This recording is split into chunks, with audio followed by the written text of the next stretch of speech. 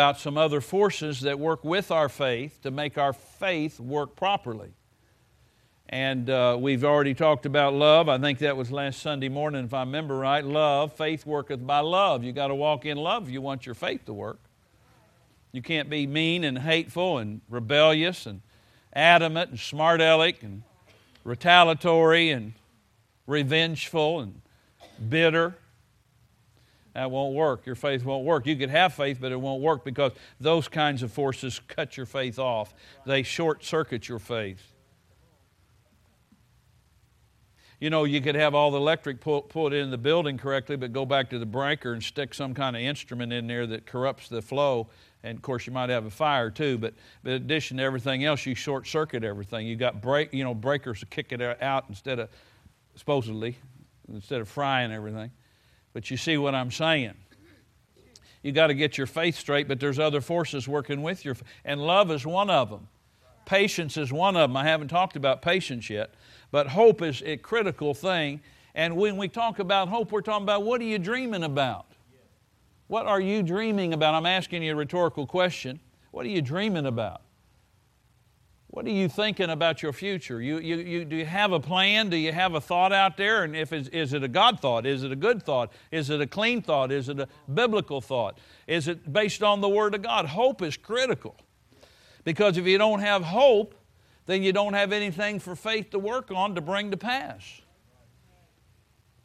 Not in the affirmative. You could have hope for the wrong things, and your fear brings that to pass.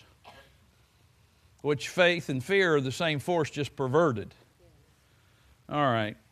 Let's go to Ephesians real quick. I want to share something personal out of my life. I normally, don't share a lot, not because I'm trying to keep it secret, especially when you hear what I'm going to tell you. But at the same time, God's been on me recently about talking more about my life, things I've experienced in life, things I went through. And not all of them have been edifying too. But nonetheless, He told me to talk about this a little bit, so I'm endeavoring to follow Him today. As we get started, I'm talking about hope. I'm talking about dreaming about your future. What are you dreaming about? And so let's read here in Ephesians 2 and 12 and 13. Says at that time, now he's talking to people before they came into Christ, that at that time you were without Christ, you were without the anointing, being aliens from the commonwealth of Israel and strangers from the covenants of promise, having no hope. Having no hope. And without God in the world. But now, in Christ Jesus, you who are far off have been brought near or been brought into the family by the blood of Jesus. I was thinking as I was writing this message and thinking about talking to you, I was thinking about a time in my life when I was a drug head. I was in the military at the time. I shouldn't have been doing this, but I ended up in the mental hospital because of my drug addiction and because I had a seizure. I had a physical seizure. I took enough drugs that it caused my body to go into a seizure. While I was in the military, I fell off a chair and I had a seizure, and I woke up the next day. I was handcuffed and had to go stand before somebody, and then they put me in the brig, and then shortly thereafter I ended up down at the mental hospital in Long Beach Naval Hospital in the mental ward, the locked ward. I was messed up. I was desperate for drugs, and of course they shot me full at that time. I think they still make this drug. I don't hear about it much anymore. Thorazine, which would knock your boots a hiney flat. I mean, baby, it could put you down. And they were giving me Thorazine shots then because I was so messed up. They'd just knock you out. Spent a couple nights in a rubber room. And I remember being in that ward and having no hope. Thinking, my God, what am I going to do with my life? My brain is fried. I'm desirous for drugs, and I'm in a drug rehab center, out of control with my life. I am messed up. I can't think straight. I can't function right. Sometimes I couldn't talk. We went to group therapy. We all sit around and told everybody how messed up we were while the psychologists and psychiatrists took notes. Then I had private sessions with the head of the department there. And after about 6 weeks, he brought me in one of my times to meet with him, and he said, I don't think you're getting any better. He said, I think I'm going to recommend they just send you back to Bethesda, and you can get out with the medical. He said, you'll probably never be normal the rest of your life. And he listed the behavior. We talk about it today. I don't remember the exact, but manic depressive, chronic and severe was my diagnosis. I don't give you any chance to make it out of this normal. And said, I'm going to send you back there. And I started crying. I said, please don't do that. You're the only person that seems halfway normal to me. And I promise I'm going to try to get better. But see, I didn't have any hope. And I said to him, because he said, you go get a medical, you'll be taken care of the rest of your life, because you're messed up in your mind, your emotions. See, some of you think you're messed up, or you think you have no idea unless I tell you some of this, where I've been. And I'm not trying to impress you. Let's don't go tit for tat. Maybe you murdered somebody. Don't come tell me. You laugh, but somebody did tell me something like that one time. Anyway, see, we're talking about people with no hope versus us today. See, I dream a big dream now. See, my mind, and even after all that I'm going to tell you that I went through there, I got out and became a worse drug addict than I was when I went in there, because I had no hope. The only thing I could see myself doing is just keep doing what I'm doing and be a drug head the rest of my life. And then after I got saved, it took several months, maybe a year or two. I don't know. Diana might know more than I do. But I'd already gotten saved just 6 months before I met her. But my brain, my mind, my ability to think, my ability to recall, my ability to put things together mentally was scrambled. And then later, of course, God was helping me. And she noticed that I'd begin, because they'd asked me to help with those boys, 7th grade boys. I've told that story, teaching 4 7th grade boys in the stinky basement of First Baptist. And, on a metal chair and funky picture, and smelled bad, the stuff they used on the floor, polish, stunk. Wasn't an environment to learn much. When you're smelling that. Anyway, going back to my story here. And then later they asked me to take over the 9th and 10th grade boys, and then the whole senior high. And then they'd asked me to take training union, which was the whole youth group from 7 to 12. That was almost 50 kids. That she noticed after a while, as I started talking to them and talking to other people and witnessing, because I was always one to open my mouth and talk to people. She wasn't so much back then. She did some, but I knew more of the Bible. But she noticed all of a sudden what I was saying seemed articulate. It made sense, and I could quote Scripture. I'd get somebody in a conversation, I might quote 20 Scriptures in 15 minutes and could tell you where they were at. I couldn't tell you what I had for dinner last night. I didn't remember what happened last weekend sometimes. Now, I don't mean I was delusionary, but it's just the ability to recall things would just seem sketchy at best. I was coming out of it, and the Word of God was healing my mind and giving me hope. And then we met this young person. This is what I was going to say. His name was John. He'd been in the military. His dad was an ambassador to Venezuela, or a military guy, I think, at Caracas, Venezuela, and he did drugs down there until he fried himself out too. And I said, well, John, tell me something about yourself. You don't seem to, let me help you. He said, well, Brother Michael, my brains feel like they're mashed potatoes. That's what he said one time to us. Well, I knew what he meant. He was a smart boy, too. Smart, come from a smart family, but he'd just gotten so much dope in him consecutively. And, of course, when we got to know him and his family, we saw the parents were not parents at all. They just produced a baby. And then as he got older as a teenager, they just let him do what he wanted and didn't hold him accountable and didn't put any restrictions on him and weren't parents at all. You can have children and not be a parent at all, intelligently, like I'm talking about. Boy, my mom qualified for Parent Plus. Maybe she didn't do everything right, but she, got two sons that are preachers, and probably calls on Marty. And he's just off, we're trying to help him somehow get him turned around from being a bartender to being a man of God. And my sister loves God with all of her life.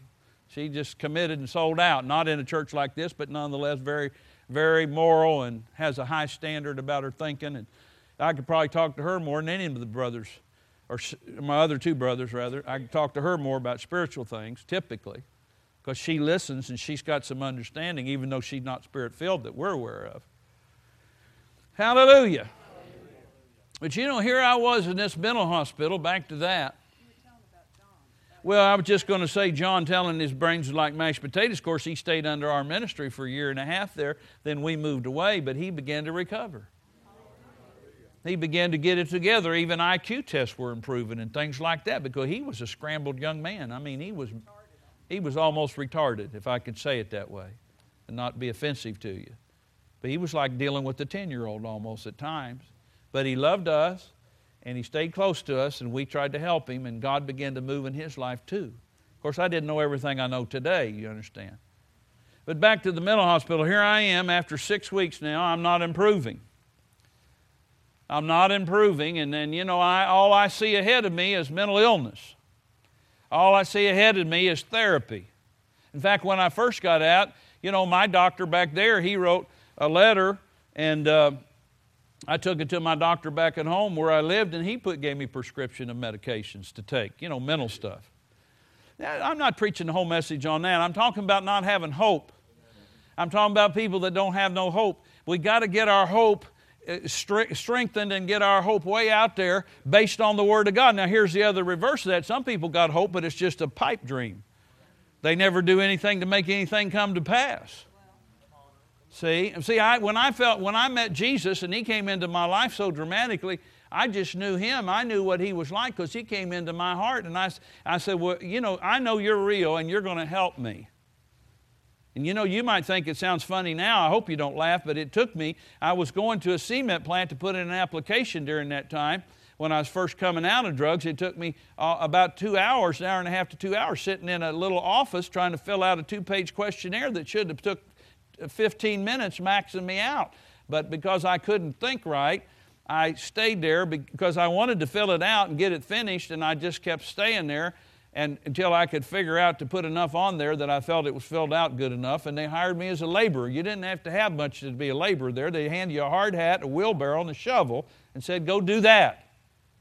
And they would actually take you to the place, your foreman, and say, take care of that all day. I'll be back at 8 hours, be back at the shack, turn your helmet in and your shovel. There was nothing glorious about it. But see, this is what my life. I'm trying to show you that sometimes people think, well, how am I going to get beyond where I'm at? You're going to have hope. Yeah. Hope is important. But see, before we knew the Lord, according to this, it says, having no hope and without God in the world. Was God in the world? He certainly was. People were getting saved and Spirit-filled daily when I was in the mental hospital. Somehow I remember taking a shower in there when I first got in there. Because I had some other issues, you know, and different. I don't want to go down that trail with you. But I was in there taking a shower, and I remember crying. I said, Father, I just said, God. I didn't say, Father. I said, God, I thank you for getting me here.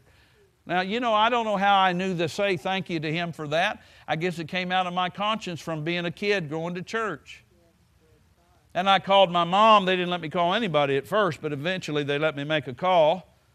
Of course, they stood there by me while I made it because I had to come out of the locked ward to a phone, at that time a phone, not a booth, but a phone on a wall. And the guard stood with me. And my mom said, I've been praying for you, Michael. You're going to be all right. Well, I was crying again. See, I've been through some things. I don't know if you realize that, you know, I've been a boy, a young man that had no hope. Felt like my life was devastated. And that's just part of it. I mean, I could tell about things I got into when I got back home is even more horrific. But I'm just dealing with being in a mental hospital at the time. And not for any particular reason except God said, talk about this a little bit, because remember when you had no hope? Makes me want to cry right now. You just can't figure out how you get any, you don't seem to have ability to get any solidness to you in your thinking. Like, where am I going to land this thing? How am I going to, where does this thing set down and be secure for me? What am I going to do with my life? Am I going to be like this the rest of my life? My brain's going to be fried and going to be somebody living in a home where I can't function. It was scary. It was hellish. It was a torment. And again, see, I got this something on the inside of me, the devil driving me into doing, to wanting more dope. See, I don't know if you realize what I'm saying. And we're going to talk about hope in a minute, but I'm talking about not having hope. I remember one of the guys, he could get out. I couldn't get out. I was in the locked ward, and they wouldn't let me out for quite a while. Eventually, I did get out. Eventually, I did get to go somewhere with a friend of mine. In fact, actually, two guys came to see me eventually and told me I had a car. I said, I got a car? They said, yeah, and you wrecked it. And I said, I did. Did anybody get hurt? And they said, no, but you were so messed up on dope, you were going down the freeway, and the hood flew off in the freeway, and you kept driving. And the guy with you finally said, you need to turn back and get to your hood. I didn't even know I had a car. See, I was messed up. I'm just trying to show you how crazy you can get when you don't have hope. And you don't have to be a drug addict. You can just be a person who's been beat down by life, beat down by your mate, beat down by somebody else, beat down by your parents. You ain't going to amount to nothing kind of attitude. You got to have hope. And God, He sent me today to preach this message about hope to you, to get a hold of hope. But here's what I was going to say. When I couldn't get off the ward, I had a friend in there, and I said, you get off. Go down to the gift shop and get me an airplane and some glue. See, I'm thinking. So then I'm in the men's room. I'm in there, with a bag over my head, in my face, smelling glue. And I got caught. Oh, my God. I don't think you realize what I'm saying. Then I get caught. I'm in a mental institute already, and now I'm violating all their rules. Boy, they're hot, too. They are flat mad about it. What is wrong with you, Michael? And then, of course, they're screaming and hollering. And I said, please don't turn me in. Please don't. To the guy that was on duty that caught me. I was messed up. I was a messed up person. Oh, Father God, thank you for saving me. I had no hope. Now, see, this isn't so far maybe not real edifying, but somehow or another, God wanted me to tell you about people, that there's people out there, they're not all locked up either, and they don't have any hope. But you should have as much hope as I can get in you today. I'm going to show you how to get some hope for your future. Because whatever you're thinking internally about what you think you want to do, are you just dreaming? Are you getting something from God, from the Bible, that's showing you where your future's going and believing for that? That's right. See, I'm a focused man today. I know some of you maybe are not too focused. But you need to get focused where you're going. It took me I didn't get on the truck the first day. You know what I mean? I'm kind of wandering around. I just told you. I met her at a dope party. So, I had some stuff to get off of me, and I had some stuff to revamp, and I had some renewing of my mind. And you can make fun of me all you want, and other people have. Well, you're just radical. You just love the Bible. You eat and sleep. Yeah, I do. Because I was going to hell, and my brain was blown, and my body was falling apart, and I felt like I was going to be a mental cripple the rest of my life. Or die early. And then, that part of it came later when I got back home and started carrying a gun, being a drug addict, being a drug dealer, and all the stuff that went with that part of my life. And maybe tell that some other time. But I'm talking about how I felt in that mental hospital. I had no hope. I never had any hope I was going to achieve anything. In fact, when I filled out my questionnaire for the cement company, Brother Frank, I thought I'd live and die and work at the cement company. And I'm not putting down working at a cement company. I'm not putting down being a laborer if that's what you like doing and you got the muscle to do it and that's all you care about and that's where God pushed you and you don't have any ambition to go beyond that. Be a good best laborer you've ever been. But something in me said you were made for something beyond that. I used to work with an old guy named Harlan Williams, from Harlan, Kentucky, and he always made mule sounds.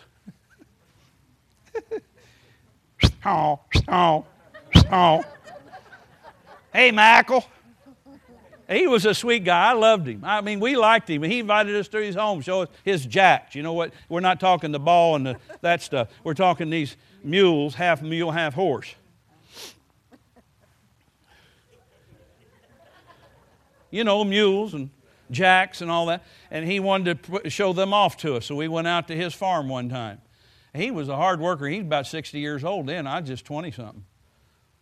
But that's all he wanted out of life. He's ready to retire. He's living on a little farmland out by the cement thing that they rent him for, practically nothing. And he's thrilled. He's got him a garden. He's got a wife. He's got his jacks. He was a good guy, and he was a help to me. I was on his shift, and I was a laborer, and he helped me some. And he was a good friend during that time in my life. Not super educated, and not super complicated. Remember? He'd go through the cement plant making those noises. We worked swing shift. We'd be there in the middle of the night, and I'd hear this guy, Hey, Michael, need some help? And he'd get right in there with me. That's the kind of good friend to have. And I liked him. We got along good, and I witnessed to him. I don't know that he ever made a commitment to me, but told him all about how Jesus was fixing me up. All right. Just felt like you need to hear some of this today. Let's go to Hebrews chapter 11. We're still talking about hope. Hope. What are you dreaming about? Well, don't tell me, but just in your own thing. What are you dreaming about for your future? Is it a good dream? Is it something you're looking at with expectation or looking at with dread?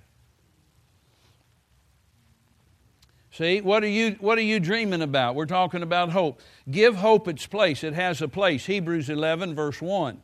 You know this verse probably, but let's look at it again. Now faith is the substance of things hoped for, the evidence of things not seen. So we know when we're talking about hope, we're talking about things that are in the unseen realm as yet.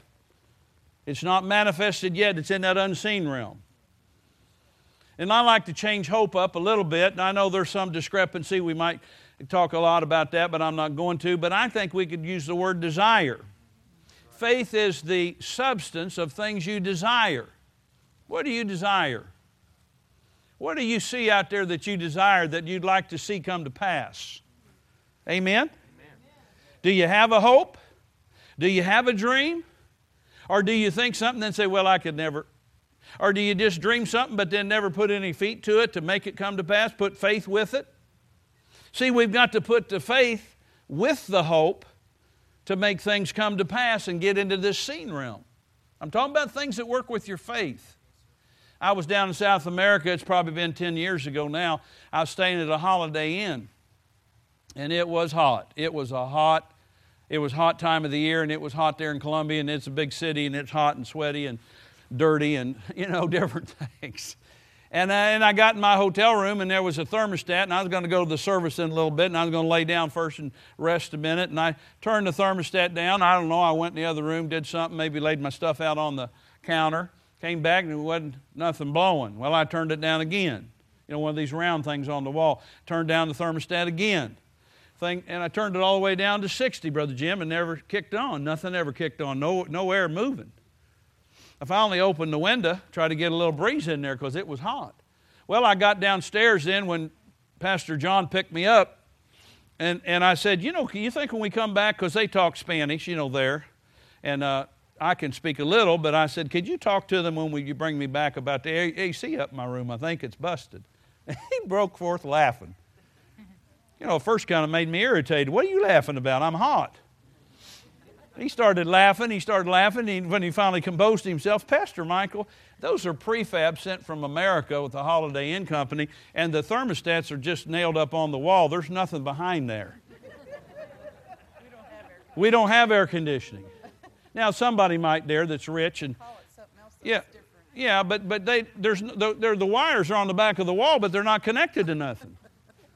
So I've got a hope, but I've got no substance back here to make it work. And so he sent a guy to buy a couple fans. Whoever was on my trip with me, we all got a fan that night to put in the room to let circulate a little bit of air. He was sweet about it.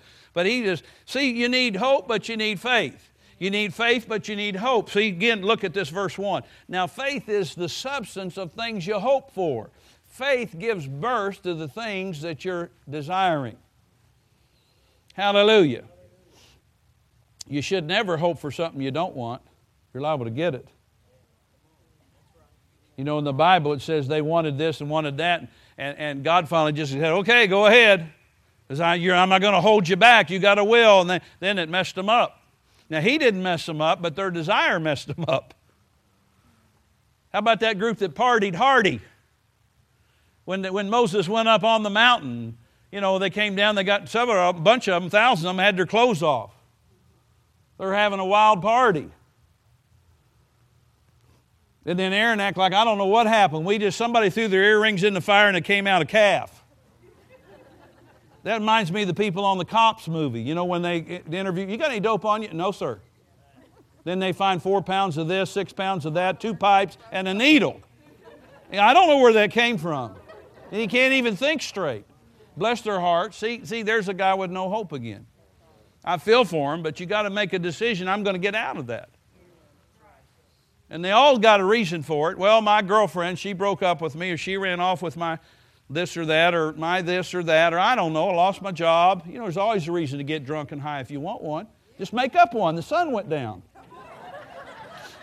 I used to get high and say, well, the sun's coming up. Let's get high. Sun's going down. It's hot. Let's get high. It's cold. Let's get high. I didn't care. I just made up anything I wanted. That's the way I lived. You don't have to have a reason to get whatever if you want to be wasted and live a wasted life. But you don't have to live like that without hope. You got hope, man. You can get your faith working on something. If you're hoping, you have a desire out there, your faith will take a hold and bring that thing to you. Hallelujah. I've proved it over and over. This is what it means. Hope means, according to Webster's, to reach forward with a view to obtain or possess. Reaching forward with a view to obtain and possess something. Man, let's be motivated to move forward. We can obtain something. Anybody listening? Yes, there's all kinds of things you could use your hope for, but have the right desires based on the Word and reach forward with a view to obtain or possess. It also means this. We could say, let me find my definition here. A confident expectation. That's another good definition of it. A confident expectation. You know, I can remember I need to tell you again about my shoes. Not the ones I got on, but a pair that I found one time after praying about it. And my wife said to me, you got old men's shoes on. And you need to get some not so old men's shoes.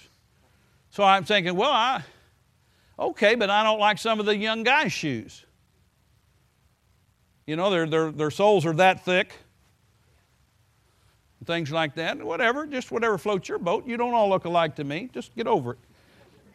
I like what I like, and you can like what you like. We don't have to fall out about it. But anyway, so I said, well, Father, I need some not-looking old men's shoes that look cool, that I like.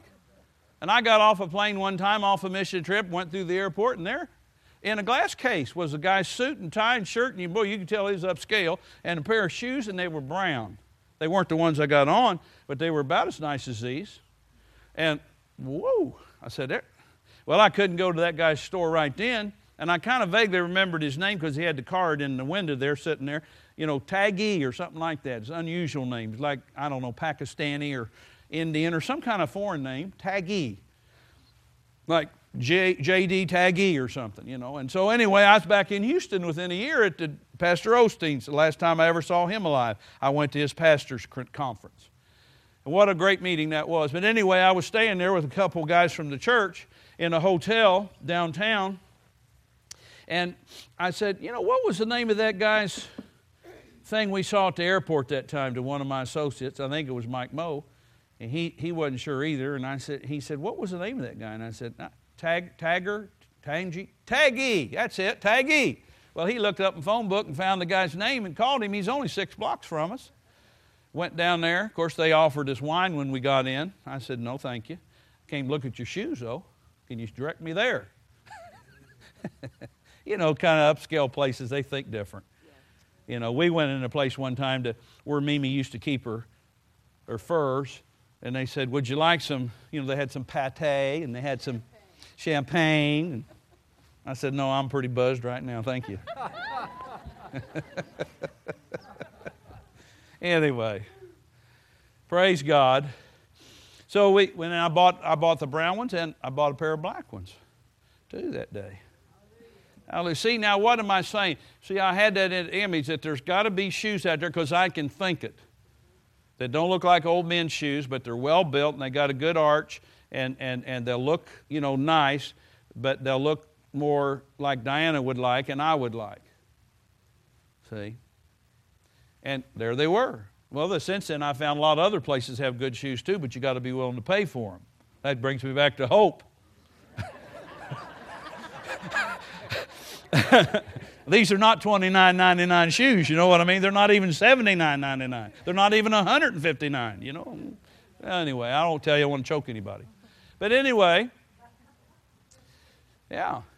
Oh, and he had some shoes there, $3,000 and $4,000 for one pair. So, I mean, what I bought was a lot less than that, but still stretched me at that time. They're back to hope.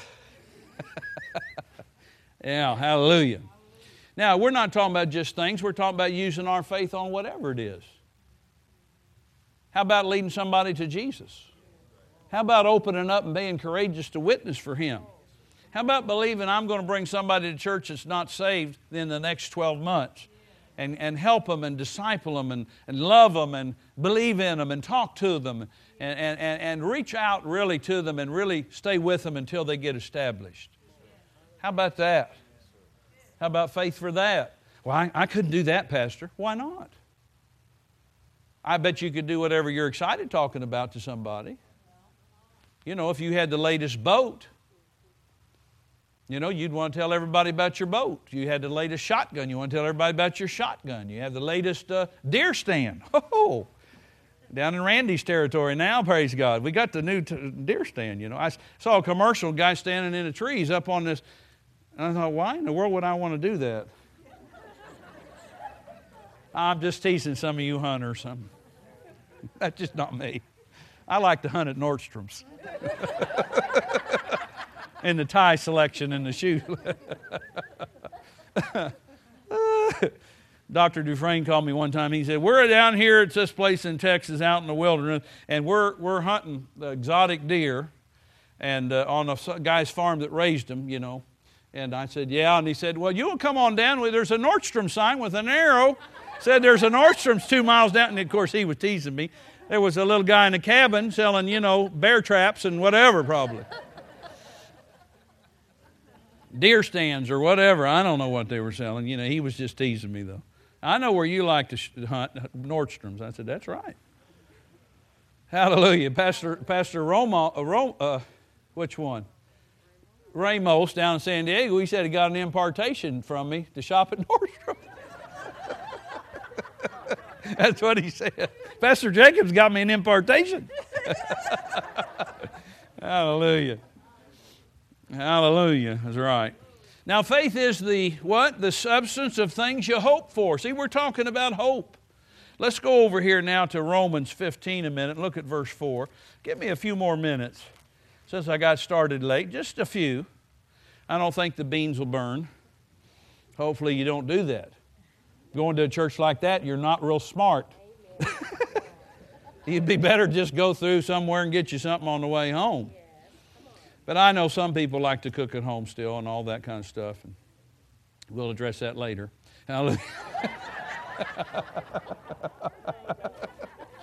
Donna, she likes to cook, I think. Don't you? Oh, not whether she likes it, but she does. Okay. Romans 15, verse 4. For whatsoever things were written. Now, make a note of that. Whatever things were written. And then he goes on to say before time. In other words, back before we got into in other words, the Bible back here. Whatever things were written aforetime were written for our learning. Now, notice we can learn something. And then he goes on to say that we through patience. See, there's the word patience coming up again. And comfort of the Scriptures. Notice, comfort of the Scriptures. See, that's where your comfort comes from, your Scriptures. Remember, that's when I told you I had no hope. And then one day, this little, drug addict kid, I was in a youth group meeting and with a young lady that invited me to go. There was a senior. I was 21, had a ponytail, had blue jeans on, had boots up to my knees. I kind of looked like I don't know what. But anyway, there I was, sitting out there trying to listen to this guy preach. And I don't know whether the guy preached it or God just supernaturally gave me this. I don't know to this day. But Matthew 11, just stay with me here. And, all of a sudden that came to me that all ye that labor and are heavy laden, come unto me and I'll give you rest. And I went forward and gave my life to Jesus Christ that night at this youth meeting. And then she gave me a Bible, this girl, and gave me the Bible and said, I'm breaking up with you. Well,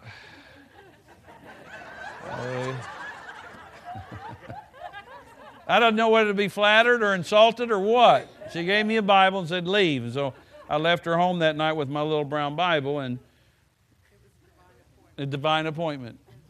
So, yeah, her brother-in-law was the preacher to me. But here's my point. I started reading that Bible. I started getting comfort from the Scriptures. I started getting in the Bible. And when I met her 6 months later, I had a lot of markings in it. You know, if you had one little mark in it, maybe somebody couldn't find it. But the night we met at this party we went to, you can tell I wasn't real sanctified yet because we met at a drug party and we brought the dope. Now, we're coming out of it, see. But anyway, and of course I'm 20, whatever I told you, 21. I'm almost 22 by now. And we're driving home in my little Volkswagen. And she opened the glove box and pulled my Bible out and said, what's this? I said, that's my Bible. Well, she opened the pages and it was marked up. She said, you mark in it? I said, yeah, I read it. She said, you read it? I said, yeah. She said, huh. I mean, it's foreign. Foreign to her thinking, probably foreign to a lot of people, especially the way I looked. She didn't know anybody read it, and not anybody marked anything in it. Red lines and different things. To this day, my Bible still look like that. That's just the way God broke me in. I got pink and orange and yellow and red and ink, regular ink.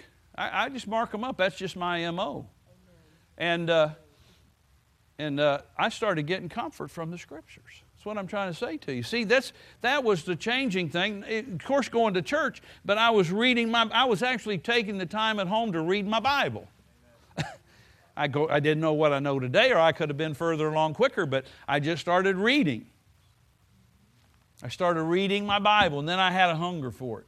Then I had a deeper hunger for it. And then I went to my pastor and said, I really like to take some courses. He said, well, they're teaching New Testament theology over at the church where I got saved in Dayton. In fact, that pastor, he wasn't preaching when I got saved because it was a youth meeting, but he's a PhD in this, and he's offering this course.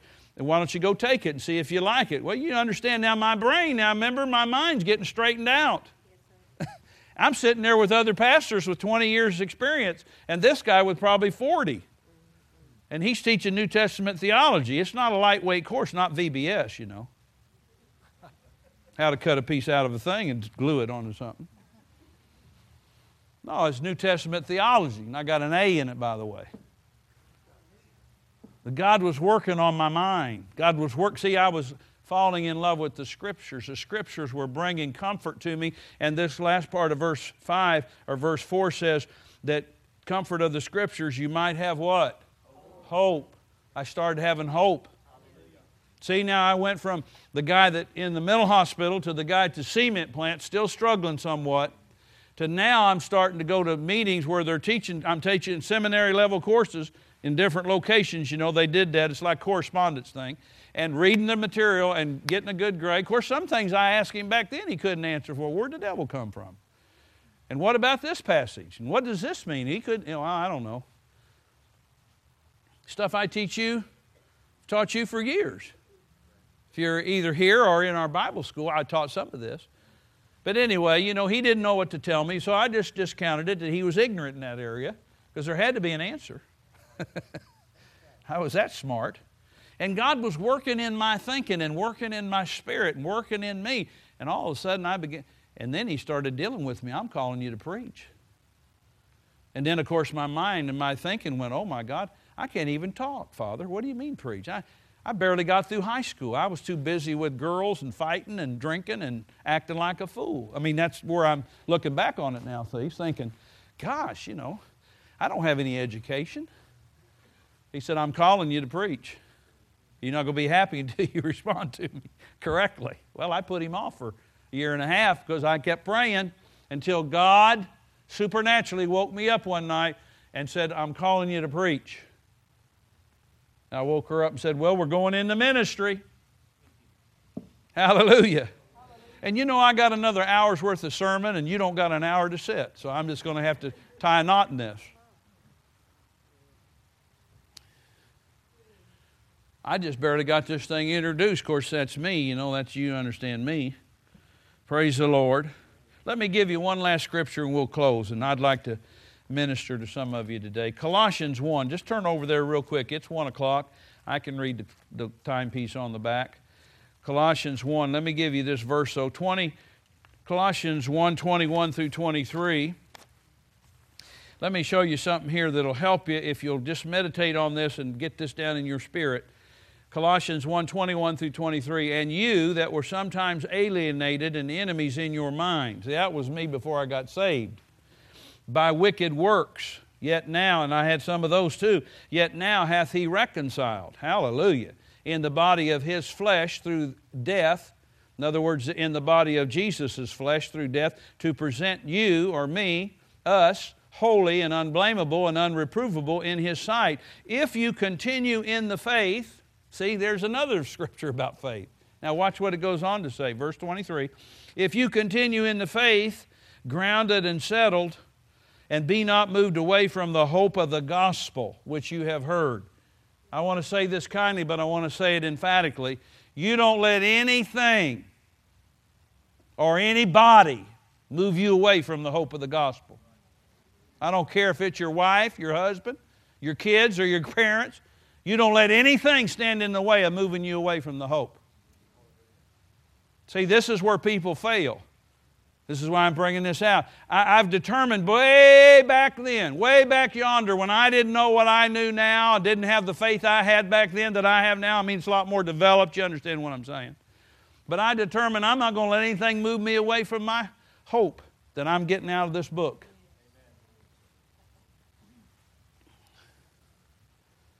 You know, I can't tell you how many people, good-meaning people, you know, educated people, intellect pretty strong and come to the church and, you know, had some intelligence to them for sure.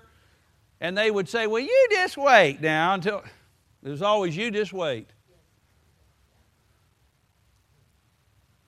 Trying to talk me out of my hope. Trying to talk... You can't do this. Well, what makes you think you could do that? Well, you just wait till your kids get a little bigger. You just wait. You just wait. And you know, most of those people aren't around anymore. I got a new group now. What I mean is that, you know, if you're not careful, people talk you out of believing what the gospel's pumping you up to get. You can be successful in every area of your life. You may not get it all together by tomorrow. None of us did. But if you really want success, it's available. But if you let people talk to you because they don't have it, they'll tell you you can't have it. See, your hope is your desire. It's your dream. It's your goal. It's something you're moving. And you're not just dreaming up something. You're getting this comfort we just found. The Scriptures put into you hope, godly hope. See, God's hope originates from God. Are you listening to me? See, God's hope originates from Him. Hallelujah. And you get Him involved in whatever you're doing and you can succeed in it. I can't tell you how many infomercials I've listened to, and I listen to somebody tell me something, how I'm going to lose weight and how it's going to be easy, and then somebody else, oh, you need this piece of machinery, and you need, and there might be a measure of truth in a little bit of everything, but the main thing I found out from God said to me, He's kind of put out with me in May. He said, don't even talk to me about this again until you're serious. And I said, all right. You know, kind of like, do you have a bad day? He said, don't even bring it up to me. I don't want you to bring it up, Michael. Don't even talk to me about this weight thing anymore until you're serious. I'm telling you, don't even bring it up. He was ticked off. I said, how about, can I talk to you about that? Sure. So I got back in the Word and I said, I'm going to get this thing straightened out. And then I just let the Word work in me, and all of a sudden, boom, I got it. All my tumblers fell, baby. You know what I mean by that? All the tumblers lined up. And I went back and said, okay, I'm ready. He said, yep, you are. I said, all right, we're going to do this, aren't we? Yep. And I said to her, I said, now you watch. I got this by the Spirit now. And things will be changing for me. And it's changing. I mean, it don't come off as fast as it goes on. I could take one weekend, just put it all back on, you know what I mean? Everything you like. But see, I'm learning, well, you know, maybe I like that, but they don't like me. Maybe that's a bad thing to like. So I got to change it up.